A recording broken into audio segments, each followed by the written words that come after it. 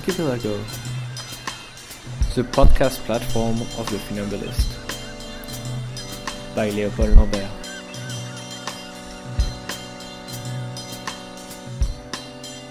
Today, producing a podcast about the city, safety and identities with Jessica Myers.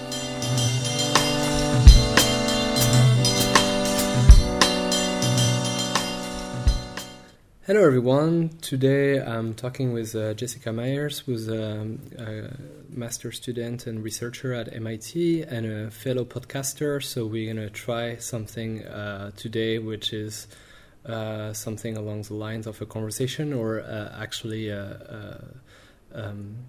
me answering questions that Jessica usually asks, and then we'll talk about these works that she's doing around those questions and those series of interviews that she's currently doing in Paris.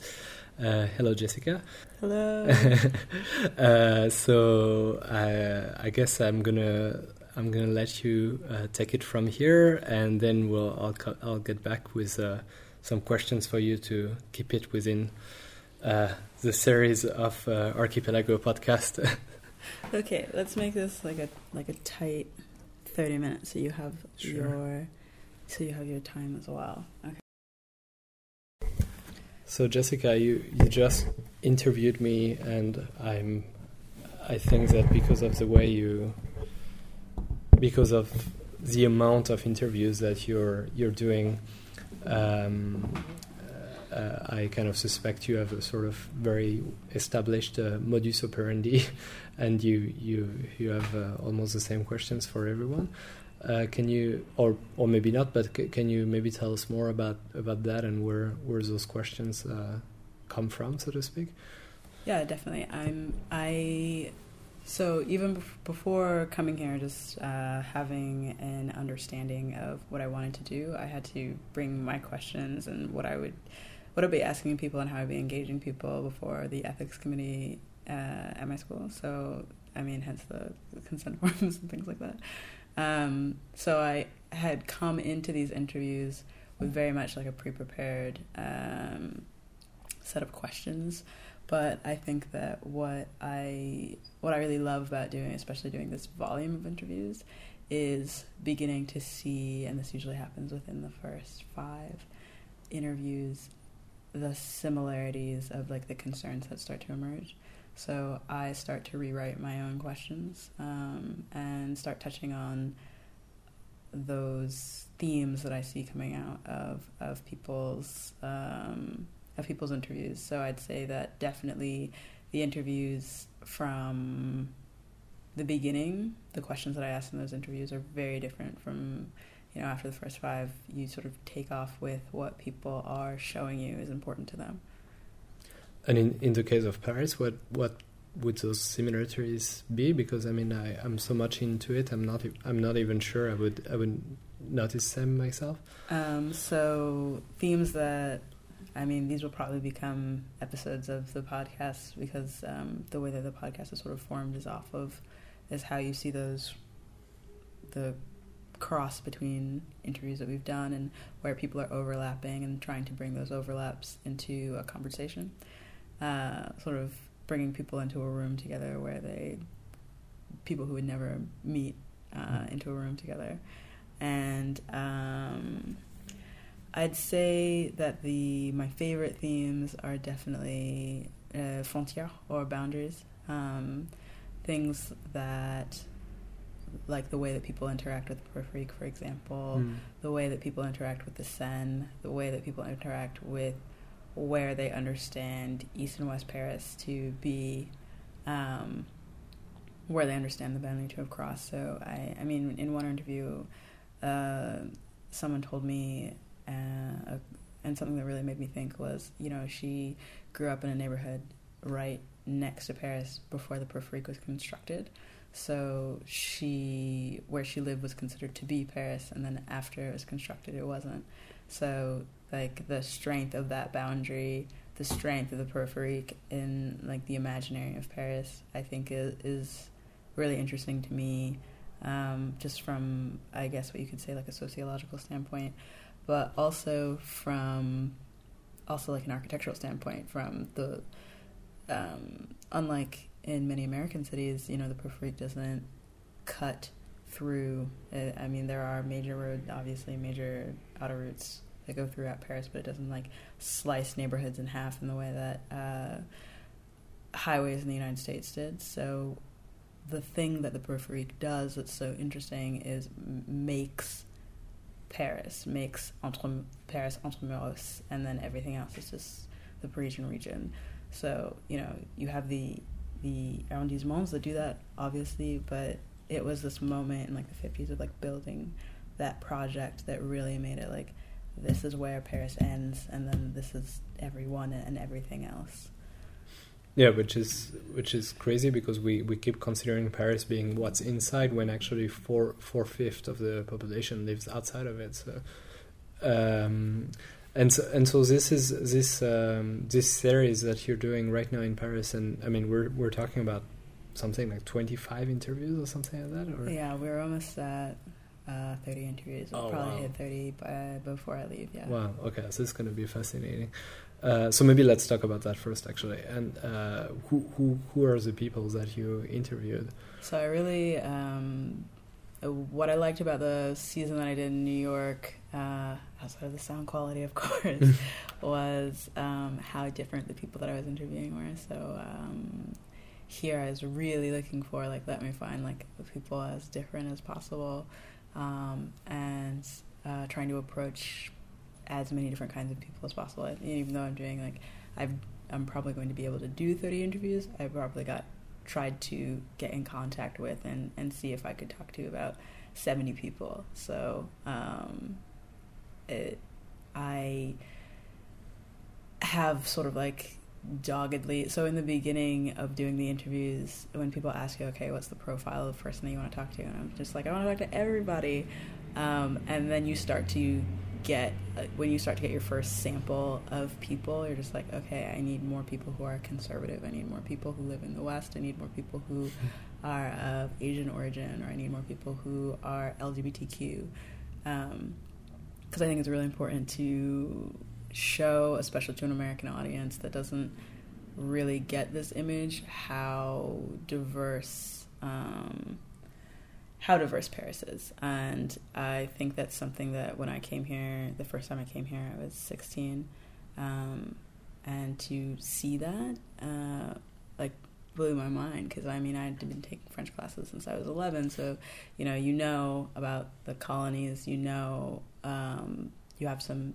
bearing, some history of the city, but you don't really get the idea that it's all mixed up in the capital city. And also just like how central Paris is, that everybody has to come through here for some reason or another, be it for school, for business, for politics, for whatever. Everything is so forcefully based here. All roads lead here, like, all trains leave from here. So it's just like there is so much happening here that doesn't get translated to an American audience, and it's just like a deep desire of mine to show that quality of Paris that really struck me when I was a teenager. And when we first met, we actually talked about maybe the rest of what might not well translate between France and the US, and really it's a reciprocal thing, and I think people like you and me who know a little bit of both are maybe able to talk about this translation, this non-happening translation. But could you maybe tell us a little bit the way you see this non-translation operating between not just cities but societies? Yeah, I mean, two words that come to mind, and one that we've like talked between ourselves before. One being populaire. How do you describe what a populaire neighborhood is in Paris? You might say something like low income, but it doesn't. Like, populaire has such a thick history to it, where it's just like it's not just working class. It's also like the political engagement of that class of people. It's also like a history of revolt, a history of communism, a history of agitation, of reform, that's involved there. That's like sort of like this very thick coating on top of, what a popular neighborhood is. So, you could say that is just low income, but there is something on top of that really plugs into a very Parisian as well as a very French history. And I think that another word that comes to mind is mixité. So and I think that from the interviews that I've been doing, that there is a difference between the concept of mixité and the concept of diversity in the United States. So I think in diversity in the United States, it's sort of just like, oh, we'll have one Asian person and one black person and one white person, and they'll all hold hands, and there'll be a rainbow painted on top of it. And that's when you get diversity. But I think that mixité has a certain kind of, there again, I guess I'll say a certain thickness to it in French that doesn't translate, where it's just like, yeah, it's a racial mix, it's also a class mix, and it's also sort of like an intersectionality of those mixes. And even people that I've talked to have also said, like the neighborhoods where they feel more comfortable have a certain amount of mixité, which means that there will be like the young hip bars that are coming, but there's also the like older Arab man who's been going to that bar for 20 years stays there as well. So it's not, in the American sense of gentrification where people are getting chased out. It's like being able to find some balance of people living together on a top and sort of mix together, and being able to see, some people have said, like, that's when I'm able to see my entire identity reflected in a place. Like, I can't just be at a bar that is cool, because, that's fine, but it ends up being almost very cold. And I don't want to just be in a neighborhood that's completely an immigrant neighborhood where you have the culture of one place reflected, because even though that is me, I am also of this almost cosmopolite, like cool hipsterish class. So it's just like being able to take all pieces of yourself with you wherever you go and seeing it reflected in a place is mixité, and I don't think that's what Americans talk about when they're talking about diversity.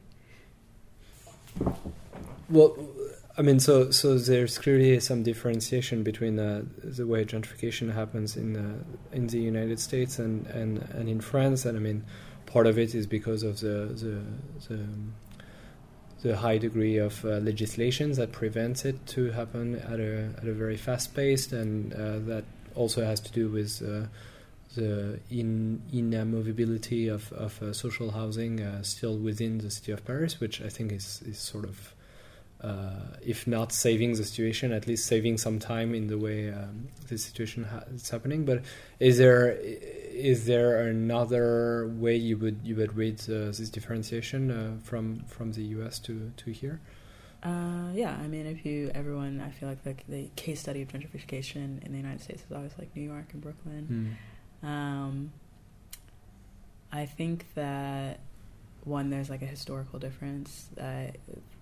Paris didn't have this process of divestment and white flight happen in the cities, where sort of the wealth just leaves and there's no reinvestment into like, schools or infrastructure, and you didn't have this process of people devaluing neighborhoods to such a degree that they can just ram a highway through it, and the contributions in the history of that place are completely destroyed.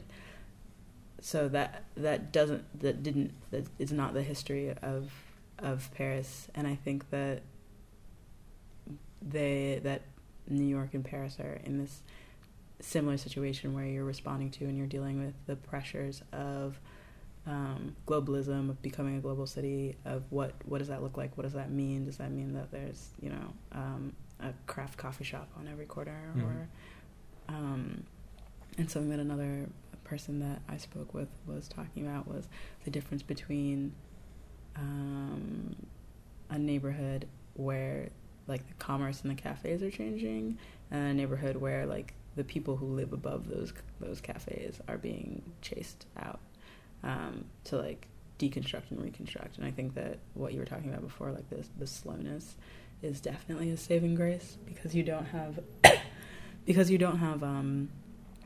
like you do in New York, a desire to like let's buy a whole block, raise it, and then put condos on it. Mm-hmm. So you don't have those situations where it's just like a couple of neighbors are trying to hold out or trying to hold on to their apartments and not get displaced.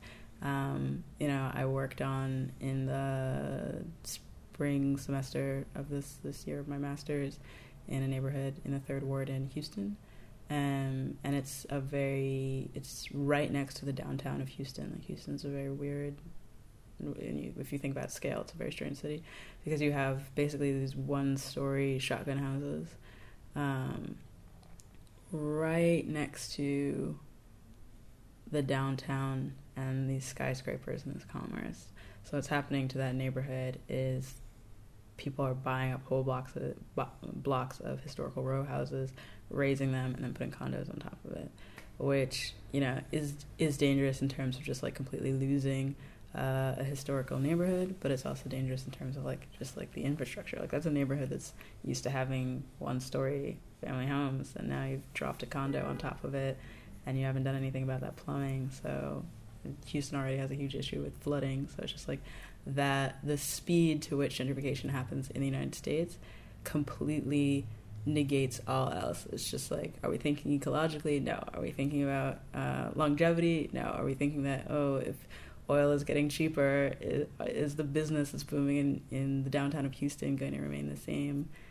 No one thinks about that. It's sort of just like, how do you turn over $1 in this moment? How do you capitalize on this trend of people wanting to live in these certain neighborhoods without an idea of like the longevity of the housing, the safety of the housing? And I think that in Paris, because of that slowness, there is almost like a safety for the city also. I mean, I doubt that Haussmannian facades and like zoning heights are going anywhere in Paris anytime soon, but I think the slowness of that change, especially like in considering density and like what increasing density will mean for infrastructure and things like that, is good. It's very good.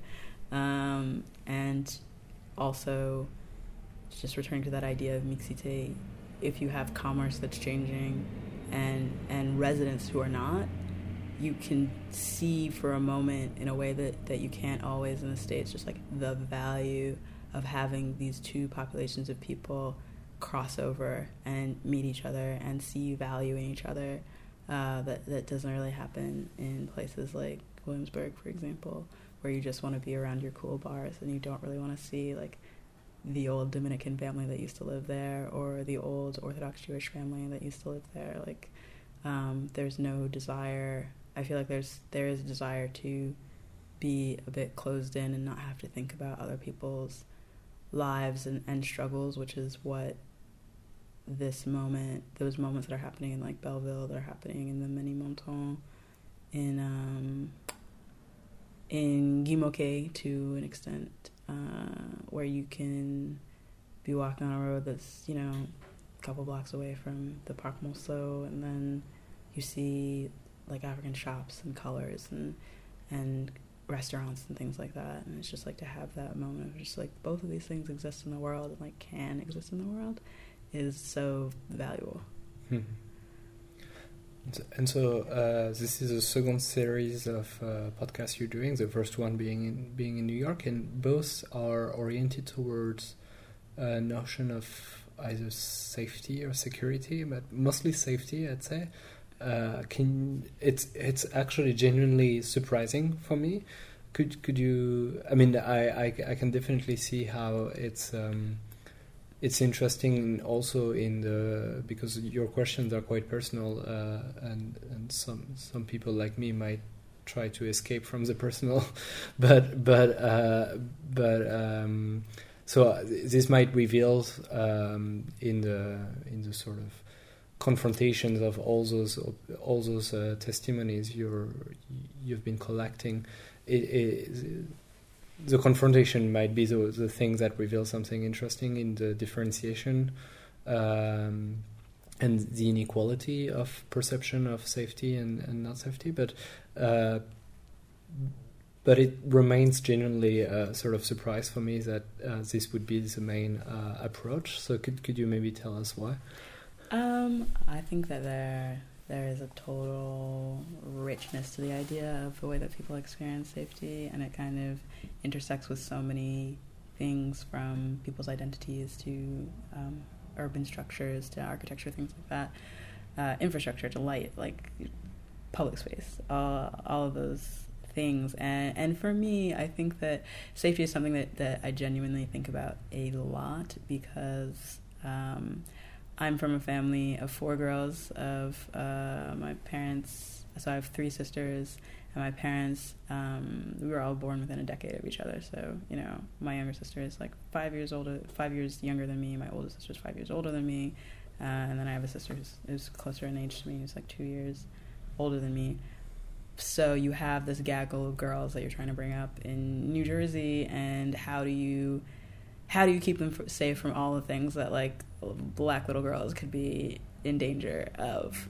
And my parents sort of took a tact that was just like, let us ensure that they know all of the horrible news that comes out of New York, that comes out of, where we lived in New Jersey, where we used to go to church in Newark, New Jersey, so they understand just like the gravity of, stepping out or doing the wrong thing might visit upon them. So when we tell them to like change into a longer skirt, they understand what that means. And so I thought that, like, just this childhood that was in a way, despite having a relatively satisfying, childhood of where a lot of the rules are driven by fear. So, and even now as, ostensibly an adult, when I am in the street, I have like 1,000 little like alerts and like little plans and escape strategies that like are popping up in my mind, just because that's sort of the way I was raised to a degree. And when I was thinking about this, and also watching different different pieces of film and art and things, like Cecilia Mecki's Strolling series. She has one in Paris that's called Flaneur, where people are walking through these spaces and sort of describing them. And I thought, oh yeah, the way that people are move through cities is very interesting. And then you have this other series by, I think, this artist, I think her name is Angela Mistiki. I think that she is Australian. She has this series called Citizens Band, where it's sort of immigrants in Australia, like Nigerian, Senegalese, Mongolian people, the way that their cultural identities are crossing over with Australian identity. And I was like, yeah, that the permutations of culture that come around are really interesting as well. And then finally I read this book by Juan Gabriel Vasquez that's called The Sound of Things Falling, and it's sort of talking about post-drug wars Bogota, and the way that people's imaginary of like where violence could happen, even though like, Pablo Escobar, like that era was over, it still sits with them, that mental map of where violent things happened and how to walk in the street so you don't get hit by a stray bullet from, like a drive-by or something like that.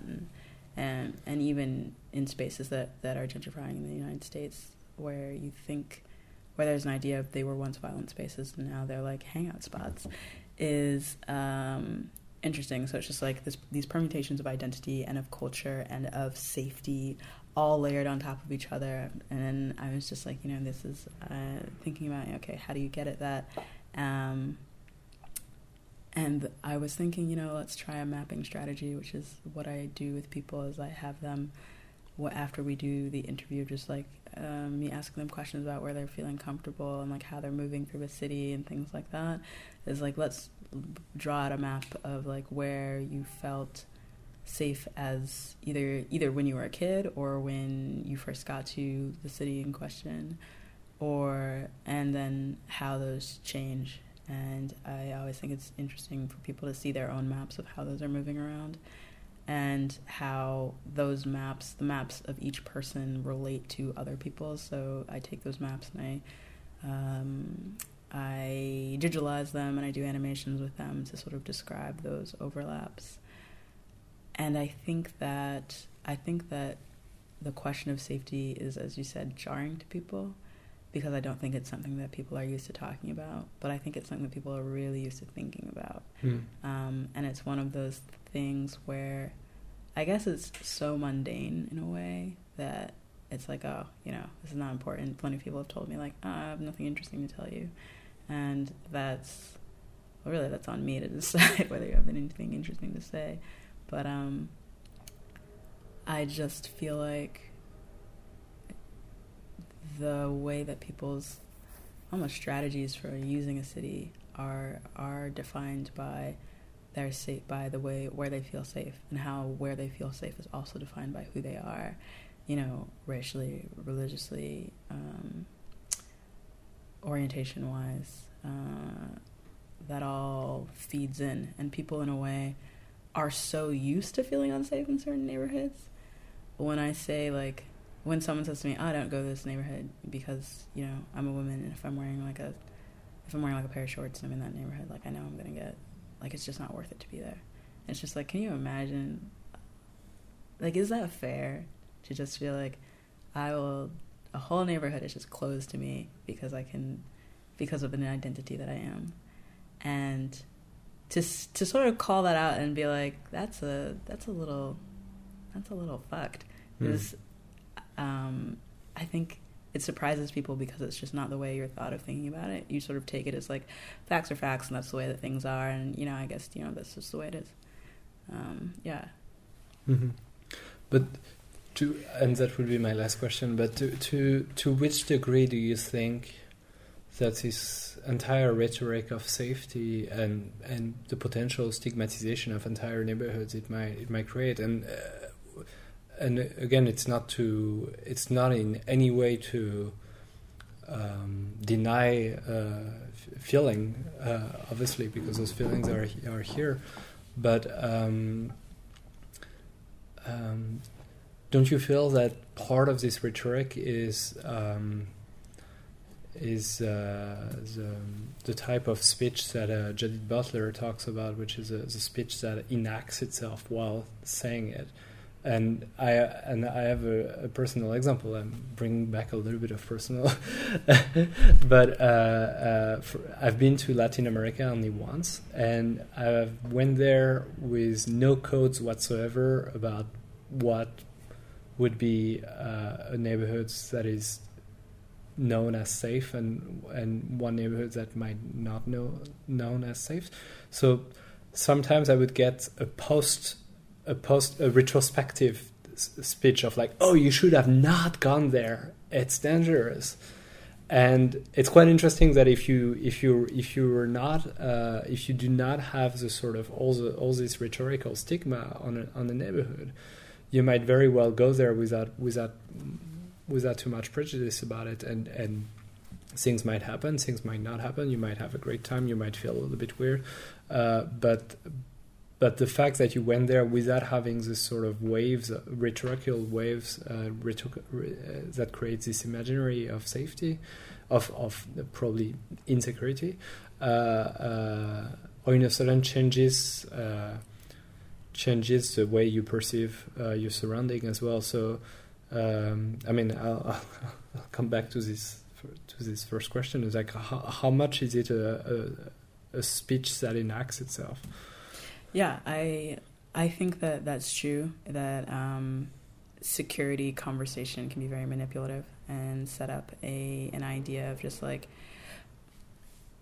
and this kind of comes from, you know, I take these interviews and I also compare them to what the national security rhetoric is sort of like in France right now, especially after the attacks. And I think it is very manipulative, but what it does is say everyone has one kind of fear, everyone has one kind of sense of insecurity, and we can only respond to that sense of insecurity in one way, and that's like, aggressive policing or these like huge shows of, you know, the gendarmerie is going to just surround the Eiffel Tower or whatever. And I think that that's actually completely ineffective in addressing the kind of fears, everyday fears that people are saying that they have. So it's just like, I completely agree that in talking, especially politically talking about insecurity, the response is always like, you know, like in the States when you have Black Lives Matter saying that police violence is wrong and it's creating incredible insecurity. And the response is always, but like, what about black on black crime? That's the question that we need to be answering. And it's just like, black on black crime is this thing called crime. And that's also your job to take care of. But what I think is so interesting coming out of these conversations is the way that insecurity or like safety and the way that people are feel safe and don't feel safe have relatively little to do with what a police officer can take care of. So it's just like, you know, I was talking to one woman who was describing how they're like a new gendarmerie or a new police station opened close to her house. So there are like huge groups of like, you know, men, armed men standing around on the street where she lives. And she'll walk by in like a short skirt and she'll see that the police officers standing on the sidewalk are checking her out. And it's just like, with weapons. Yeah, and it's like, how does that feel any different from like the teenage boys who stand in front of the high school doing the same thing? And it's just like, so it's like a woman being able to wear a short skirt and have it not be an issue is not something that the police can really respond to. So it's just like, how can we, and I think that this gets to the heart of just like hearing other people speak about their safety and like bringing that to the forefront, is saying, if we can just get an understanding of what's going through people's heads when they see us look at them in the street, how can we as individuals like make public space safer for each other by just not being a little less horrible to each other because we have a better understanding of what people are going through. Like someone that I was talking to is saying, you know, she's a woman, you know, she dates women, and she's just like, sometimes when I take my girlfriend's hand, there's all of this just like commentary, all of these people feeling like they can approach us in this way, and that's not fair, you know. And it's not like a police officer will make it more fair. It's not like a gun will make it more fair. It's having someone speak up and saying, it's not a big deal for me to hold my girlfriend's hand. You shouldn't, like, why would you approach me in the street? And sort of having that story out there saying that you are closing off a public space to somebody by trying to impose on them an idea of how they should behave or what they should do or where they belong. That's sort of on individual people to start changing their idea of like how we impose ourselves on others in public space, and how we can make public space a little more welcoming for each other in a way, you know. That seems to me like a good conclusion. So thank you very much, Jessica, and I hope this little conversation could be used as a teaser for your second series of definitely podcasts. I hope so too. Yeah, but I'm very much looking forward to it. We're not done because there is a mapping exercise that you have to do.